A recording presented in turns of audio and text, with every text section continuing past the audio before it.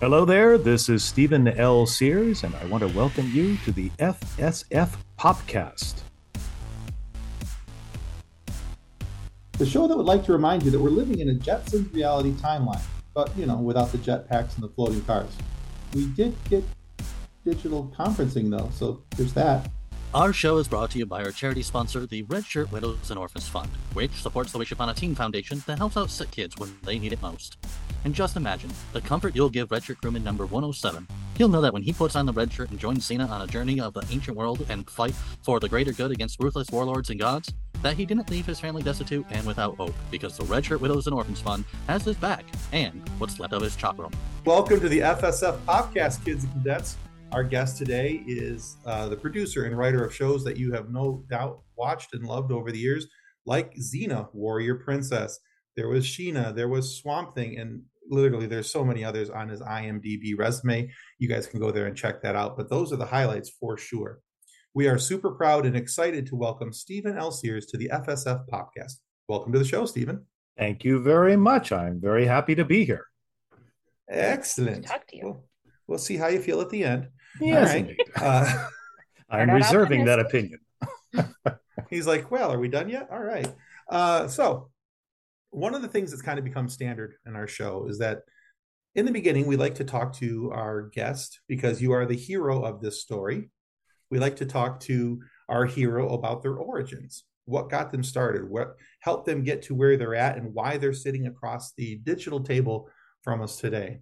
So in the story of Stephen L. Sears, what made you want to get involved with TV and filmmaking, in particular, the writing and producing side of things? You want to hear the origin story? Well, sit back, me friends, relax. I push tell you this. Well, let's see. I was born in a small cabin. Okay, I'll give you the quick version because the long version would take, 60 something years. Fair enough. So I'm a military brat. So every 3 years, the family would move to a different state, a different military base, or someplace out of the country.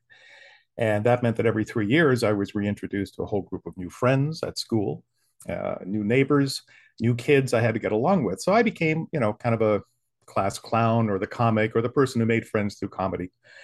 My parents finally retired to a small town in Florida, St. Augustine, Florida, where I spent my high school years. While I was there, there was a state play for the state of Florida called Cross and Sword. It was about the founding of St. Augustine, which is the oldest permanently inhabited European community in the United States, founded by Pedro Menendez de Aviles and Father Francisco Lopez de Mendoza Carajelos. I was a tour guide at one time. Thank you. That was some impressive rolling of the R's, by the way. Thank you very much. Well done. So I decided I was going to audition, and I think I was like 12 or 13 years of age. So I went down to audition, and the only thing I had memorized was the Gettysburg Address. And so I got the role of a small boy in the colony. I think mostly it's because I could yell loud enough to be heard from the back row, but I got the role. And I really enjoyed it. I loved it, performing. Obviously, that was perfect for a class clown. So when I moved into high school, because I was junior high school right then, when I moved into high school, I started exploring other areas, the drama club, the drama classes. I was in the plays. I was also, in the music and the band. I was a drum major at one time. And obviously performing and being out and entertaining people, that was kind of my focus. So I did a lot of regional theater, all of this before I left high school. So naturally, when I graduated high school, I went to college to get a degree in medicine because I wasn't a fool. I had to make some money. And besides, I'm a small town, and what are you going to do? So, without giving you the incredibly long story, which does involve a C in chemistry, which meant my medical career ended, I couldn't figure out exactly what I wanted to do, except that I was still doing theater. And there was a movie that had come out back then. We're talking way back. It was called The Goodbye Girl. And the star of that was Richard Dreyfuss. And people were telling me, oh, you should go see this movie because he's playing you. So I went and saw the movie. And certainly it's a role I could have played. There were a lot of similarities. Anyway, kind of dismissed it from my mind. But later on, he won an Academy Award for that role, for playing me. So I was literally walking to the student union and I was thinking about this. And one of the thoughts that went through my head was the fact that he won this Academy Award. And I thought to myself, well, of course he'd win that, but only special people win that. And I literally stopped in my tracks and I went, oh my God, if he had felt that way, he never would have gotten near that award. And that was when I decided I was going to change my major to theater and I was going to be an actor. So I had to call my dad, the 23-year career military man, and tell him that I was not going to be a doctor. I was going to be an actor. However, my dad's reaction, without missing a beat, he said, "You've always loved doing it. You should go and try it." That's awesome. I had fantastic parents. They were my biggest fans. They were so supportive. So I got my degree in theater at Florida State University. And then I immediately traveled out to Los Angeles to be an actor. I'm sorry, actor. I must say it correctly. Actor. So I started attending classes and I was getting little small things, extra work here and there, nothing really big. But one of the classes that I was attending had recently started introductions to casting directors. And so I started to meet casting directors. And I have, my nature is not to promote myself. My nature is actually to find out about other people. I'm really curious about other people.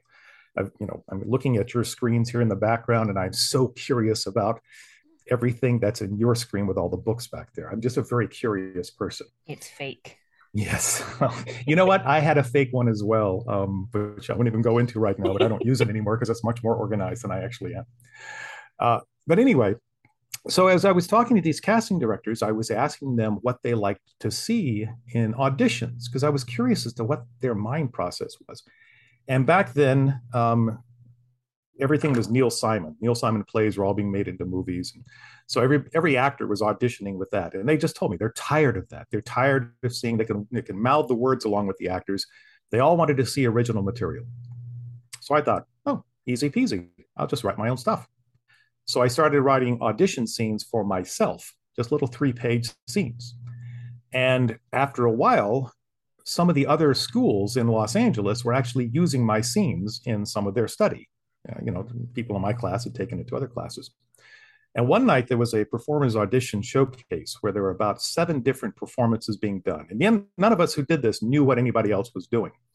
So when I got there for the night, I was performing something that I had written. 5 of the pieces had been written by me.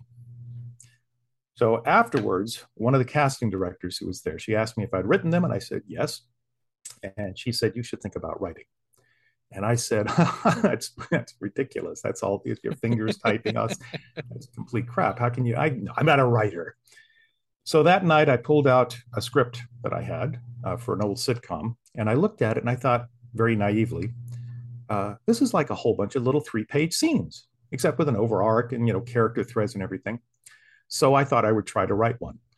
Now, in the process, I wrote my first script, which was actually the worst script that's ever been written in mankind. It sucked. It's horrible. I've gone back and I've reread it. But I love doing it. I just love being all the characters and writing it and being able to adjust and manipulate. And I had to do it again. So I started writing for the fun of it. Now, at the same time, I was working at a restaurant.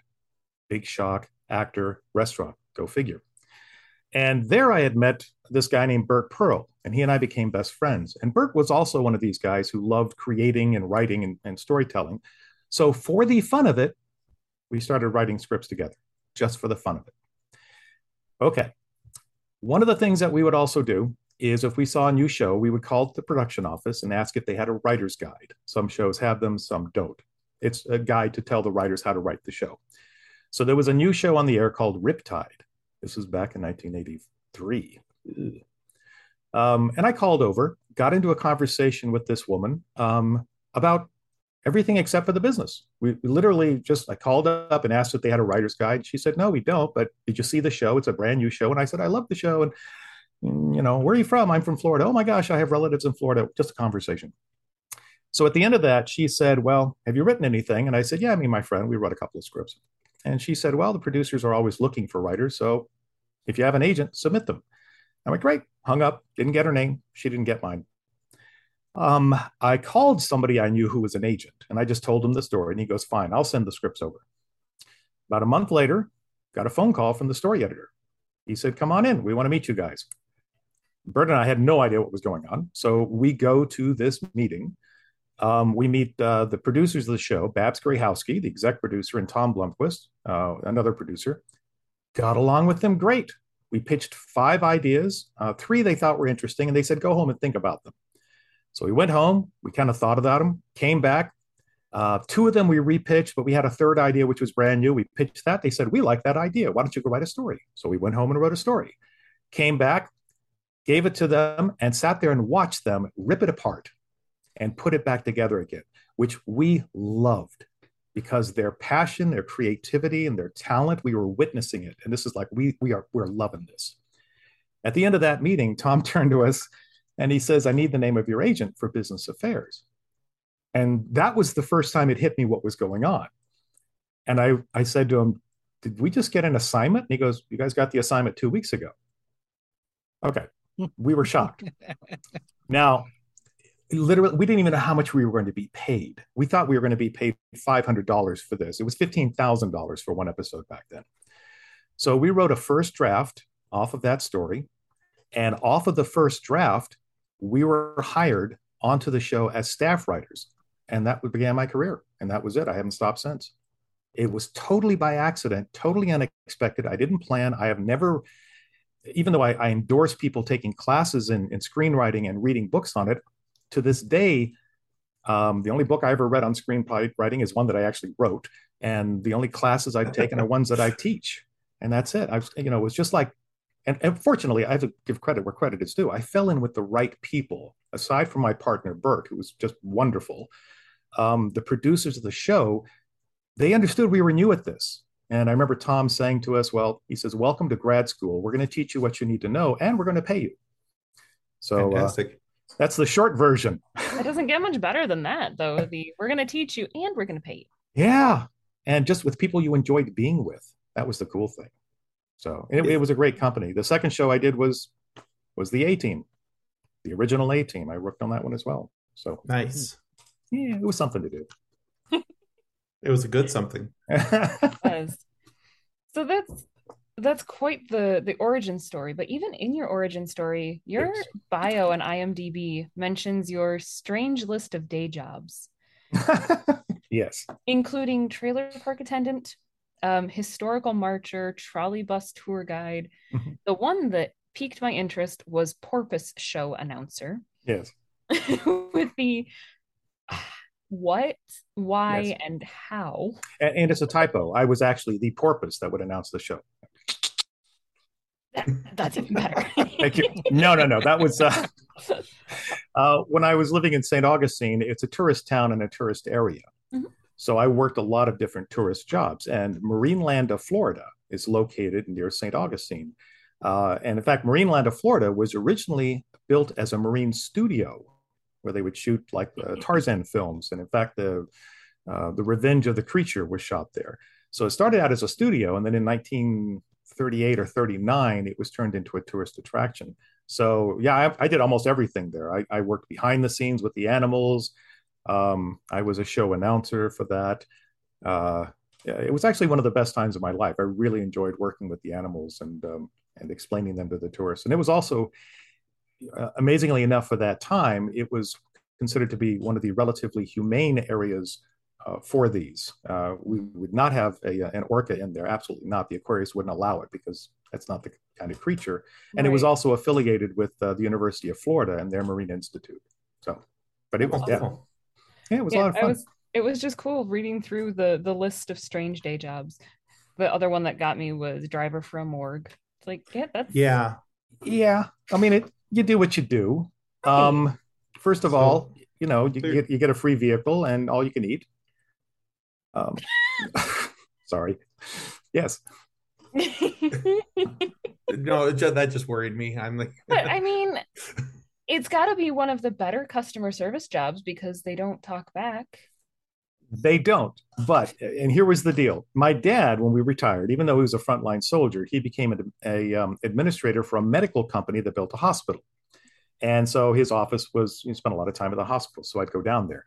And one of the things that had to happen every now and then is that bodies need to be transferred from the morgue to the funeral home. Mm-hmm. And it wasn't really an assigned job. It was something that was kind of like, they hired people to do it on a contract basis. And so there were a few times when they didn't have anybody to drive the body. So I was available. So I would drive this big van with a cardboard box with a body in it. Now, you say, yeah, you don't have any backseat drivers and nobody to complain.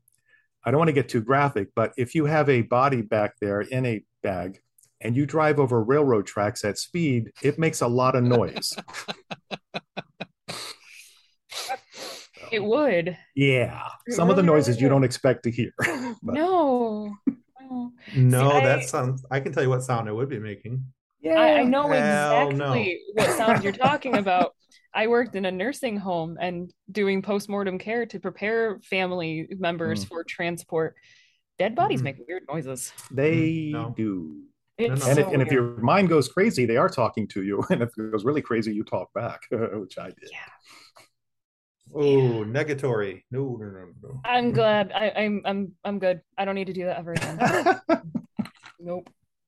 Yeah, I don't have the spine for that. That wouldn't. I have done my fair share of postmortem care. I'm done. Yeah. Mm-hmm. Yeah, but yes, I've done a lot of eclectic jobs. My personality is one of extreme wanderlust where that's concerned. If I see a flashy light over there, I've got to go play with it, and then I see another flashy light and I have to go play with that. So I ended up working a lot of different jobs. Writing and entertaining is the one that held me because every project and every assignment is like a brand new flashy object to play with. That's true. I can see too that all of those eclectic jobs would help in writing because you have different experience on different dialogue options. I mean, as you speak to more people doing tour guide things and working with the aquarium, you'd have more of that understanding of how conversations work. I feel like that's a lot of firsthand experience on how to make people real. And it's really all part of the the storytelling process, because storytellers, aside from just telling a cool story, we're two other things which we don't like to admit. One is that we're liars. We're making up people living in bizarre situations and on planets or environments that nobody can conceive of. And then we have to convince you that it's got a reality, which means we have to manipulate you. And we manipulate you through certain words, certain phrases, certain attitudes, certain emotions. We kind of sometimes pluck those evolutionary strings that most people don't know they have. And you learn a lot of that when you are performing. Actors who do a lot of stage performance, and you've probably heard this before because I know you've interviewed a lot of actors, when they've done stage performance, they often talk about the fact that they can feel the audience. And that's very true. A really good actor, especially on stage where it's happening real time, they can feel the energy coming from the audience and they can adjust their performance to adjust the audience. It's a really hard thing to explain academically, but it's mostly just kind of a thing you have and you feel it. Yeah, no, I have very little stage experience, but I have stage experience, and you feed off the crowd. You know what to do next and what's going to get the better reaction. And I love that about live theater. I love the give and take between the audience and the actors. Absolutely. That's why it's called living theater. It's not just what's living on stage, it's living throughout the entire theater. Very cool. So we all have projects and things that are close to our heart. What was a project of yours that is a little less known that is close to your heart? Interesting question. I'm going to give one caveat to these kinds of questions, though. I'm a horrible person at asking favorites questions or prioritizing answers because, again, the flashy object thing. If you ask me, like, what's my favorite TV show or what my favorite episode is, I'll give you one answer, then ask me 5 minutes later, I'll give you a different answer. It really depends. I'm also a very nuanced person. So it's like, what are we specifying? So I can only give you kind of generalities. There are a few projects which I have yet to bring to fruition, which are always little heart projects, which I'll do eventually. I was just telling somebody recently about how my mind works creatively. Not that it's anything really more special than anybody else's, but it's just the way mine works. that I happened to be in a meeting at Warner Brothers one time, and I was pitching several series. And I'm fairly good at pitching because that's all performance. But at the same time, there's a part of my brain that works on story. While I'm doing that, every moment of my life, that's happening. And I had seen a movie where my hometown, St. Augustine, had been mentioned, but it had kind of been mentioned because it was interesting, but it didn't really play into the plot. It kind of like stood out because of that. And I had this question about how could I write an interesting story set in my hometown? Just a vague question. And something occurred to me while I was doing this pitch. And before I walked out of that meeting, I had a fully formed screenplay in my head. Now, I have yet to do that because I put it aside and said this will be my pet project. If I ever do an independent film that I will produce and maybe direct it, that will be the one. So that one's kind of a favorite. But you know, the thing is every project I work on, even if I'm working for somebody else, that really qualifies as the answer to your question. I dive into things. I find things that I love, and I just, have to work with them, whether it's screenplays, teleplays, or prose, because I am going into the novel area and short stories and things like that. I just dive into it, and I don't know. I just eventually I'll figure out what I want to do with my life. But in the meantime, I feel like it's kind of a trying to ask who your favorite child is. And I've used that analogy before. It's funny because you guys are very well researched. At least you certainly seem to know my personality, because you said a couple of things are kind of like, yeah, I've touched on that before. That's pretty cool. And I've actually described it, the favorites list. I've said it's kind of like asking, what's your favorite child? And really what you're answering is, which one do I not hate at the moment? And I mean, I've You've heard been it at my house. before. Okay. Well, I've heard it before, and then I've only got one kid, and it's still if somebody asked me who my favorite child was, I'd still have that moment of it depends. How much has she annoyed me today? Yeah. See? Because I made a tiny version of myself, and oh, good Lord. Oh my gosh, that's a reflection of me. I had no idea. Trying to parent myself out of my kid. Oh boy. Yeah, I did that in Triplicate. I don't advise it. I don't have kids. I am in awe of anybody who raises children. I'll just say that as a blanket statement. So it's not something that I necessarily want to do, but especially in my industry, friends of mine who have raised families in this industry, which is extremely fickle and difficult, I'm just totally in awe. I really am. Yeah, I think it's a hard enough job anyway, and then you add in an industry that's fickle on top of it, that's only going to increase the difficulty level. Yeah.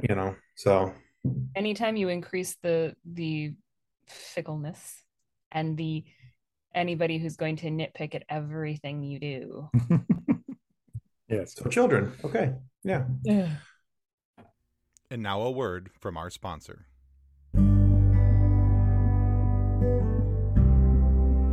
Since 1982, Vital Signs and Graphics has been helping professionals with all their image, logo, and design needs. Perhaps you're looking for signs and banners, truck and trailer lettering, business cards, brochures, or other image and marketing aids. Vital Signs and Graphics in-house design studio has you covered. From logos to apparel, start to finish, Vital Signs and Graphics has everything you need to look and feel professional. Call Rick at 231-652-3300. He'll get you noticed. Welcome back to the FSF Popcast. All right. So, Stephen, one of the things that, one of the reasons why I wanted to talk to you is because we're all Xena fans. And I remember growing up, that came out while I was in high school. Check that out. Nice. And so that came out while I was in high school, right before I graduated. It came out because I graduated in 1995, and I think it started the year I was a senior. Thank you for making me feel old. I appreciate it. That's okay. Nicely done. I can make it worse. It's going to get worse in just a minute. She's got a question coming up. Oh, I can make it worse. I'm sorry. She's a baby. Anyway, so Xena ended up running, I think, for 6 seasons, somewhere about 134, 135 episodes, something like that. Mm-hmm. And from my research and what I found on IMDb, which is not always accurate, it said that you were involved with 98 of those episodes. Right. So, but what I'm wondering is, what was your attraction to a show like Xena Warrior Princess? And were you ever surprised that it took off like it did? My initial attraction Yeah. was I enjoy writing and they pay me for it. And I'm not being facetious on that. No, that's It was fine. it was a job. It's like most people in this business don't have the option of picking where you want to work. Mhm. So what had happened was, you remember I mentioned Babs Grayhowski, who produced Riptide.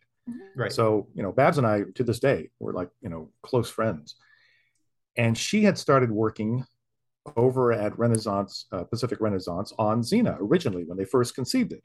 And it was, Rob Tappert and R.J. Stewart and Sam Raimi. And she had, it was a spinoff from Hercules. You knew that. Right. So she called me and she said, I'm working on a show now and I want you to come in and meet everybody. And there's a character on the show I think you would really enjoy writing, which interestingly enough was Salmonius, because he was on Hercules. Yeah. He wasn't on Xena just yet, but he was on Hercules. So I went in, and for those of you who are Xenites out there, many of you have already heard this story because of the conventions. But I went in to meet everybody. And I go into a meeting with a lot of my own questions to find out what the show's focus is and how I can get into the characters and how I can give them a good story. And so one of the questions I had to deal with gods or demigods. In Hercules, there were a lot of gods, but were they going to deal with demigods? And Rob Tappert, he said, well, I'm not sure what you mean. Give me an example. And I said, okay, as an example here, let's say, and I literally just made this up on the spot. I said, all right, there's one of the demigods is Morpheus. Morpheus is one of the gods of sleep and dreams. And I said, if Morpheus, for example, were to, let's say his followers kidnapped Gabrielle and took her into this place where they wanted her to basically give a part of her, let's say that, she's supposed to kill somebody because we know, she's not a killer. Okay. Right. Now, that was the episode Dreamwork. Yes, it was. And when I did that, Rob looks at me and goes, that's a great idea. And my reaction was, yeah, it's a great idea. But anyway, answer the question. So I went off and came up with 2 other ideas in addition to that. I came back and talked to them, and Rob wanted me to write that one, Dreamworker. So now I wrote that script up, and when I turned it in, apparently I did a really good job, and they wanted me to come on staff to work on the show, but they had no producing positions, and I had already been producing. So I agreed to come onto the show just as a creative consultant. Now, at that time, Babs was now moving off of the show because she had some other stuff she wanted to work on. She was the supervising producer for the show. And so I went to talk to R.J. Stewart, and I said, you have a producing position open. You know my resume. That's what I do. And R.J. goes, oh, let me talk to Rob. And Rob goes, oh, let me talk to Sam. And Sam goes, sounds good to me. And so there I was. I suddenly was a producer on Xena. So that's actually how I started out with it. And at the beginning, we had no idea where it was going to go. We seriously were hoping to have fun with it and get another season.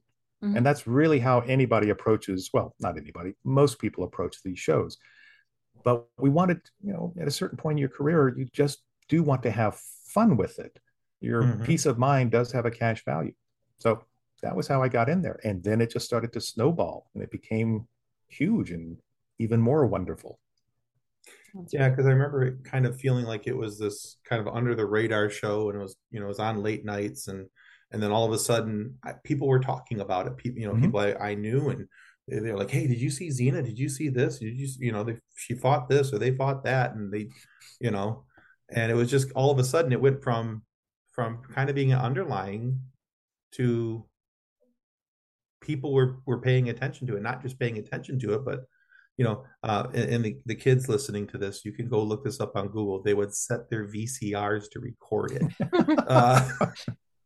Oh yes, but, yeah, yes, VCRs. Yeah, back in the day. So yeah, we did become a bit of a, we were critically acclaimed, great merchandising. We have the best fans in this day. To this day, we have the best fans in the world for that show. My dad had a stroke at one point, and during his recovery, he had to do some walking around the neighborhood. And he told me the story about walking around his neighborhood, and there was this guy who was much older than him out in the front yard, swinging a stick around like he was sword fighting. And my dad looked at me and goes, "What are you doing?" The guy says, "I just watched my favorite show, Xena Warrior Princess." And then he turns to my dad and he says, "You should watch that show. There's a guy named Sears working on that show." And so my dad said, yeah, that's my son. And he goes, yeah, right, it's your son, but you should watch that show. Oh, goodness. Nice. So, like Tim mentioned, yes, I am a baby. I am going to make this worse. So in 1995, when Xena was first airing and I was 3, Yes, I, I'm sure. What? You wish? How old were you? Exactly. yeah, the Where are same you? age that my child is now. Okay.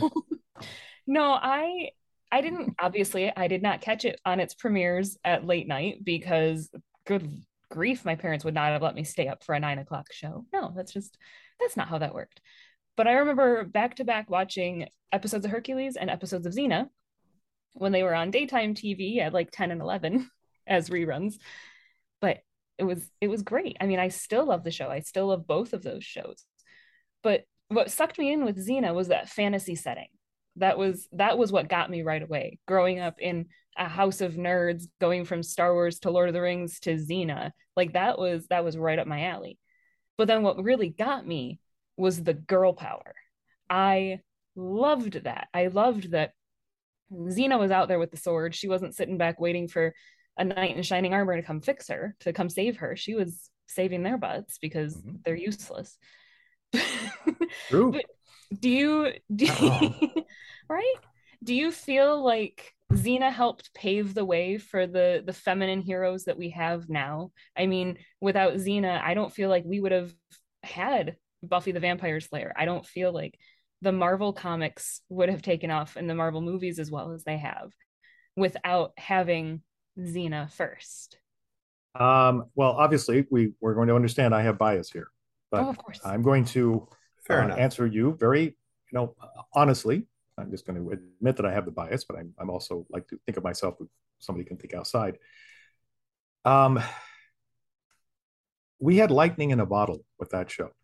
The people who were involved with it everywhere, from down on the set, people even moving the sets around, all the way up to the executive producers. And we had almost a 50-50 match as far as gender is concerned. But we all had the same feeling and attitude, especially about what we refer to as the hero. And with Xena specifically, and I'm speaking just as myself as I wrote the character. Okay, throughout my career, I have always been complimented on being able to write female characters. And the first thing I do is I tell people, I say, yes, but I want to make sure we understand I'm a guy.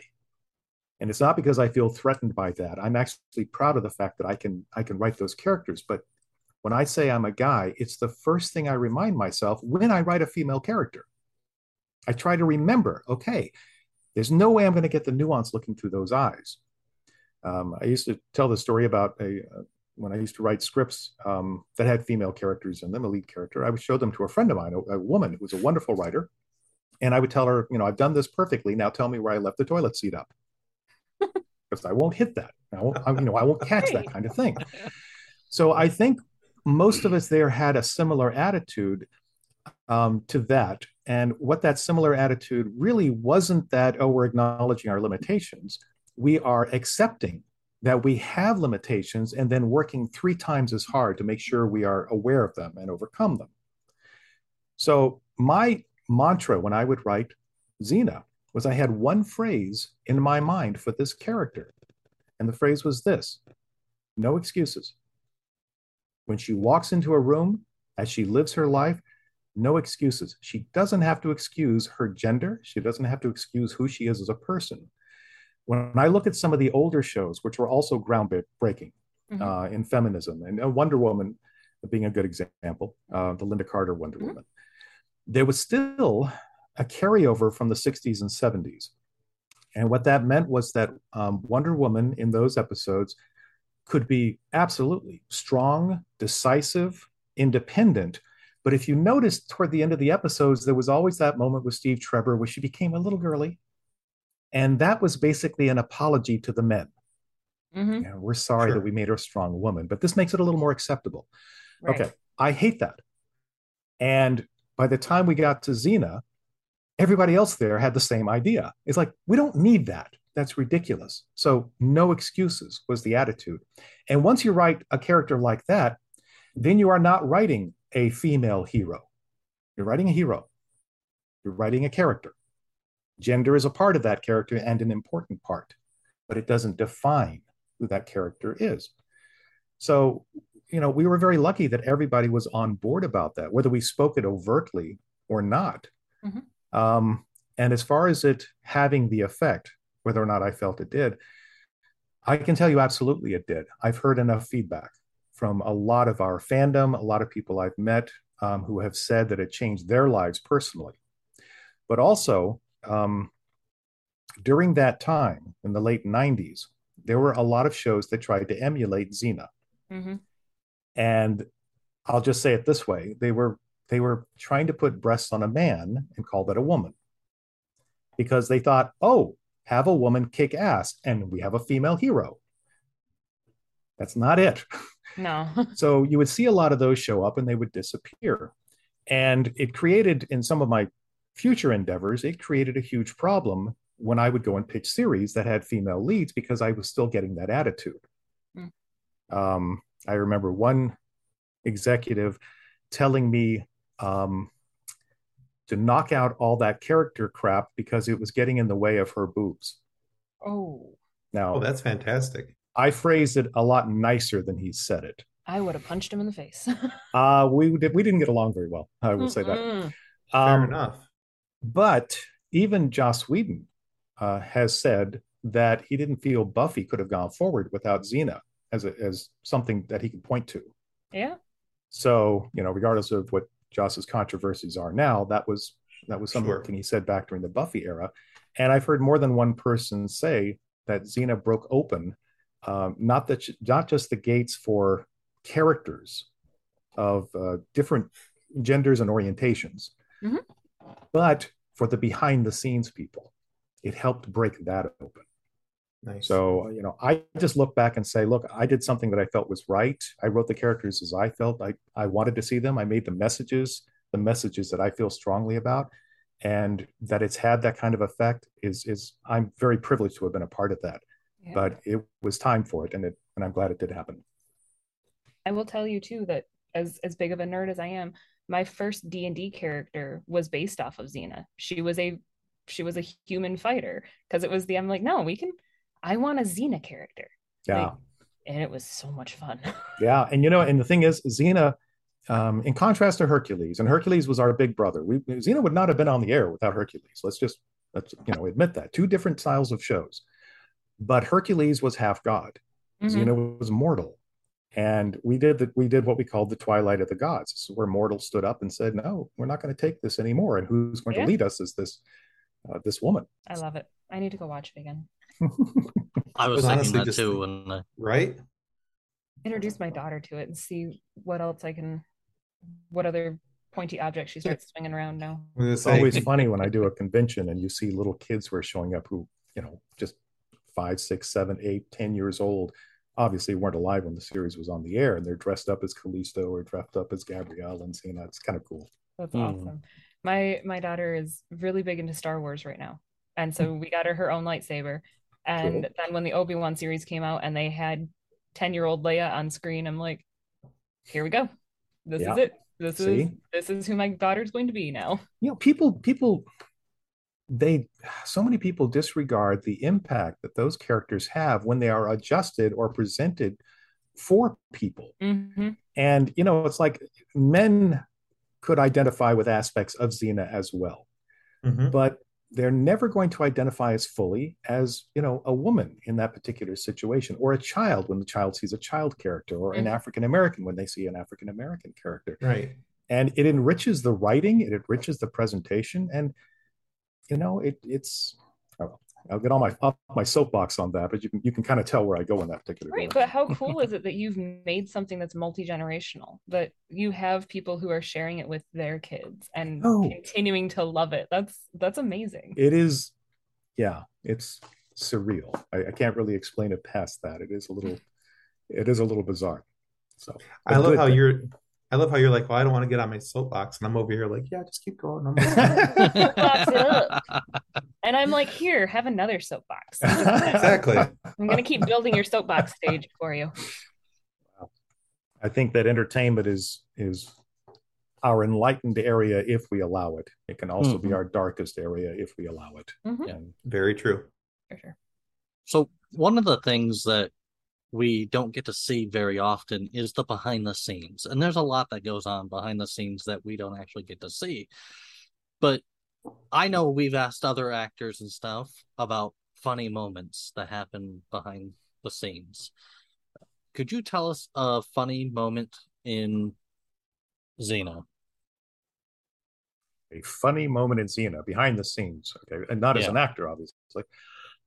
There are a lot of amusing things that happen on every TV show. Xena obviously is no exception. I have privy to a lot of our outtakes, which are always kind of interesting because for the most part, actually not just for the most part, as a blanket statement, our regular cast got together great because they worked with each other so often and so frequently. So, you're kind of watching dailies and there's, something that you see, which after they say cut and you start laughing because of something that you saw there.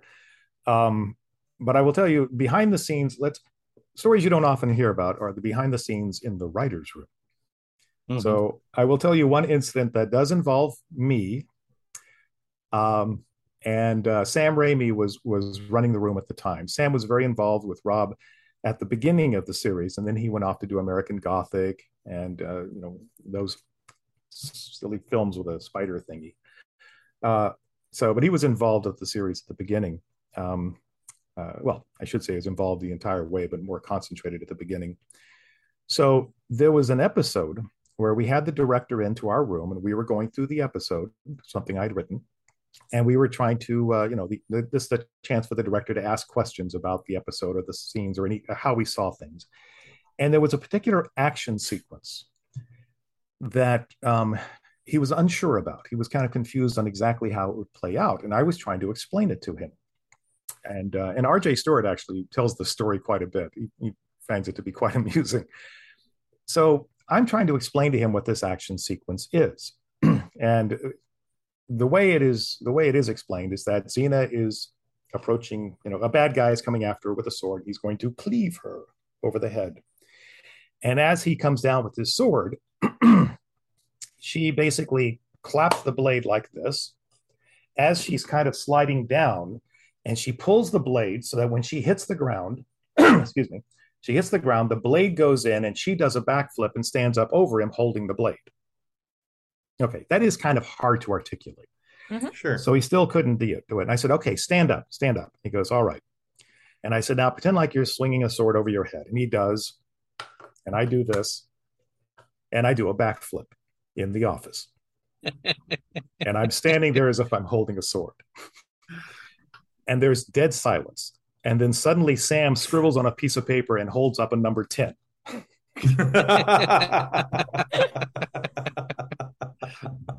So nice. Yes, back then I could do that kind of stuff. My backflips and my martial arts and all that stuff were at its peak. But so that was one of our behind the scenes type of thing. The fact that you could ever do backflips, I can't.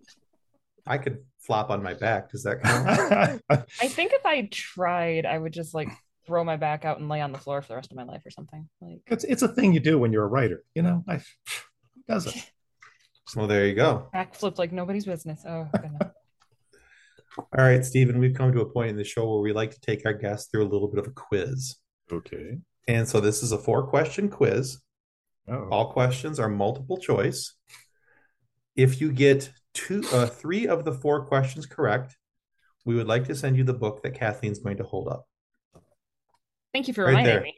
You're welcome. Oh, okay. It's called Custodians of the Cosmos, and it's written about a young man who wanted to join something quite like Starfleet, but not Starfleet for, litigious reasons. And after he washed out, he rejoins as a custodian to boldly clean up after those who had boldly just went. Of course. So we'd like to send you that book if you get 3 of the 4 correct.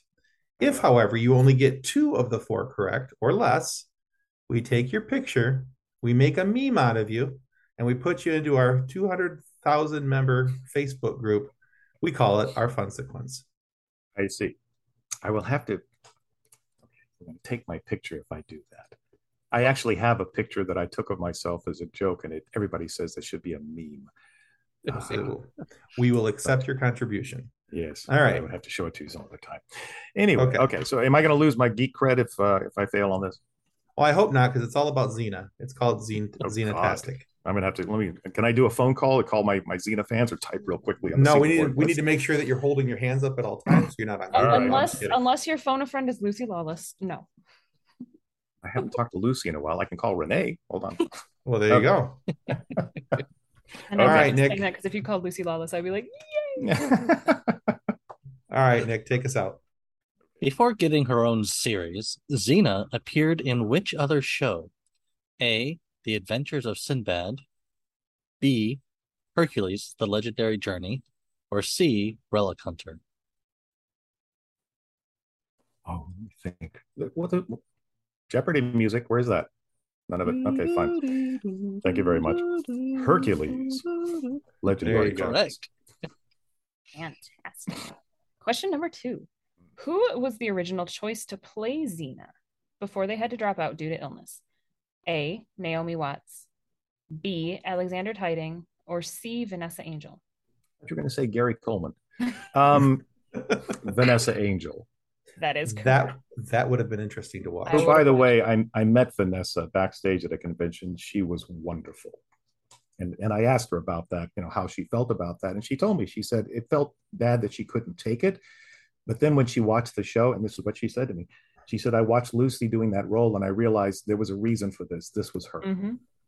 So yeah, Lucy was born to play that. She knocked it out of the park. Whose brother was the assassin that was trying to kill Cleopatra? Was it A. Joxer, B. Boreas, or C. Solon? Well, keep in mind that episode was after I left the show. Joxer. Yes, that is correct. You are correct. That's 3 for 3, and that gets you a book. That gets you a book. Awesome. And question number 4 for fun to see whether or not you completely destroy Tim's quiz. Oh. Which actor played Julius Caesar? A. Ben Mendelsohn, B. Carl Urban, or C. Joel Edgerton? I don't like that he was smiling as you asked the question. I know, right? It was because the answer to this question, he and I hung out together in Washington, D.C. one time. We went on a private tour of the White House. Oh, gosh. When he was just a baby. And yes, there's actually several stories that are told amongst Xena lore about what trouble we got into. Which I shall not relate at this time. Fair enough. I think there are precious few photos, although I do have one. In any event, that would be Carl Urban. Very good. Oh my goodness. All right. Well, Carl has actually been the model for a lot of characters that I have created since then. He's such an incredible actor, even before Lord of the Rings and the rest of them to break out. In fact, I'll show you this back here. Stalag X is a graphic novel that I wrote with Kevin J. Anderson, and the lead in that, when we were developing it, in my mind, was always Carl. So that's cool. He's just an incredible actor. He's fantastic. Everything from Lord of the Rings to even as horrible of a show as it is, The Boys as Billy Butcher. Oh my word. I have a particular angst about that series too. Oh. I have not watched a lot of it. I understand for those who are fans of it, it's a great show. I had co-written a book with the novelist Peter J. Wax called Villainy, which had a similar type of world of superheroes that were, in ours, it was a little more humorous in the sense that they were all mandated by the government. You had to have, insurance for it, and you had to have sponsorships and everything. Ours was centered around basically somebody who wasn't a superhero. So when that show came out, I was like, they got there before me. Theirs is a little dark. It could go for some more comedy. It could. Yeah. All right, Stephen. Well, that's 4 for 4. You destroyed my quiz. Good on you. Glad you could. Afterwards, we'll get your address and we'll make sure we get a book off to you. Okay. Cool. Awesome. Yeah, thank you. Well, Stephen, thank you so much for being on the show today. Where can our listeners go to find out more about you and about your work? Well, my website is Stephen L. Sears. That's one word, and it's with a V. Stephen, STEVENLSEARS.com, not StephenSears.com. That's a completely different website. And in fact, there is actually another screenwriter named Stephen Sears. We're friends on Facebook, although we don't talk to each other much, but he did Dave Made a Maze. I believe that was his first thing. But you can find me, StephenLSears.com. I'm on Facebook. I'm on Twitter and Instagram as FSU Writer. Or you can just Google my name, Stephen L. Sears, and you'll see the hat, and that's me. So you'll be able to find me that way. I think you mentioned you had a book. There's several projects I still work on today as far as development. I've got 2 pilots I'm developing right now. Cool. Not in the film portion of them at the moment. We're still in development of project. But yes, in my background here, I will show you this book, which is, I wrote 2.5 stories in this. This is an anthology called Last Cities of Earth, based on the artwork of Jeff Sturgeon. Some of the authors in here are pretty fantastic. Kevin J. Anderson is in here. I think Michael Resnick, his last story was in this. But this book here, this is Stalag X. This was a graphic novel that I did write with Kevin J. Anderson. The interior artwork is done by Mike Rotera. Awesome, cool. And there's even a novella in the back of it about a character named Deacon Story. This was something that Kevin and I had been working on for about 10 or 15 years, and we went through a few publishers. We ended up with the Vault Publishing, and they put together this great hardback book and cut it out there. And then one day, and I took it out immediately to the studios to try to get something developed on it. We were contacted by a director who really was interested and wanted to acquire the shopping rights, which we did because it was a director that I absolutely love his work. And to make this long story short, too late, we just signed a picture with New Republic Entertainment, which did Rocket Man and 1917 for a feature film. And the director's name is Francis Lawrence, who directed 3 of the Hunger Games, Red Sparrow, I Am Legend, all these fantastic movies. Very cool. Yeah, I'm quite thrilled about that. Yeah, Francis is just an awesome person to talk to. He really likes working with the source material. And Joy Wilkinson is a screenwriter, who will be doing the actual adaptation for the film. So I'm very excited about that. Excellent. Very cool. Well, we are definitely going to link your socials and your website so that our viewers and our listeners can go and follow your work. Coolness. Absolutely. We also want to remind everybody that subscribing is the single most important thing you can do to help our show continue to grow, and we get more amazing guests like Stephen L. Sears here today, and these moments for you to listen to and enjoy. So please subscribe. It helps out more than we can ever really tell you. But we also want to ask that you go check out Stephen's work as well. He's got a lot of cool things, as we've just heard. He's got some cool things in the works, and I'm kind of anxious to see some of this stuff. It looks pretty cool, or sounds pretty cool, rather. But if for whatever reason you are not happy with the content of our show today, please feel free to lodge a complaint with the head of our complaint department. Now, you may have expected that because we've talked all episode long about Xena, that it would be her, but it's not. It's Swamp Thing. If for nothing else, he's pretty pissed off that we keep calling him Swamp Thing. He has feelings too, Swamp Thing feelings. I mean, he's a real person with real person feelings, and he wants you to respect them too. But until that happens, we are willing to let him redirect his hostilities to the person who's at the center of your complaint. He only needs 1 copy of your complaint because he is from the swamp and wants to protect the environment. So, place your complaint, and this botanist turned superhero will wipe out the offending evildoers in his due time. Well, thanks again, Stephen. It was awesome. Thank you, Stephen. Appreciate your time, bud. Thank you very much. All right, guys, that's going to conclude us for the FSF podcast. Thanks for listening. Goodbye. Ciao.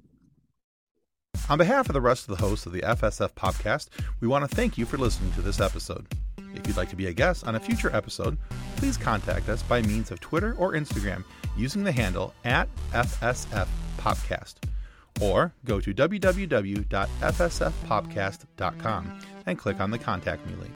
Thanks again, and hope you enjoyed the episode.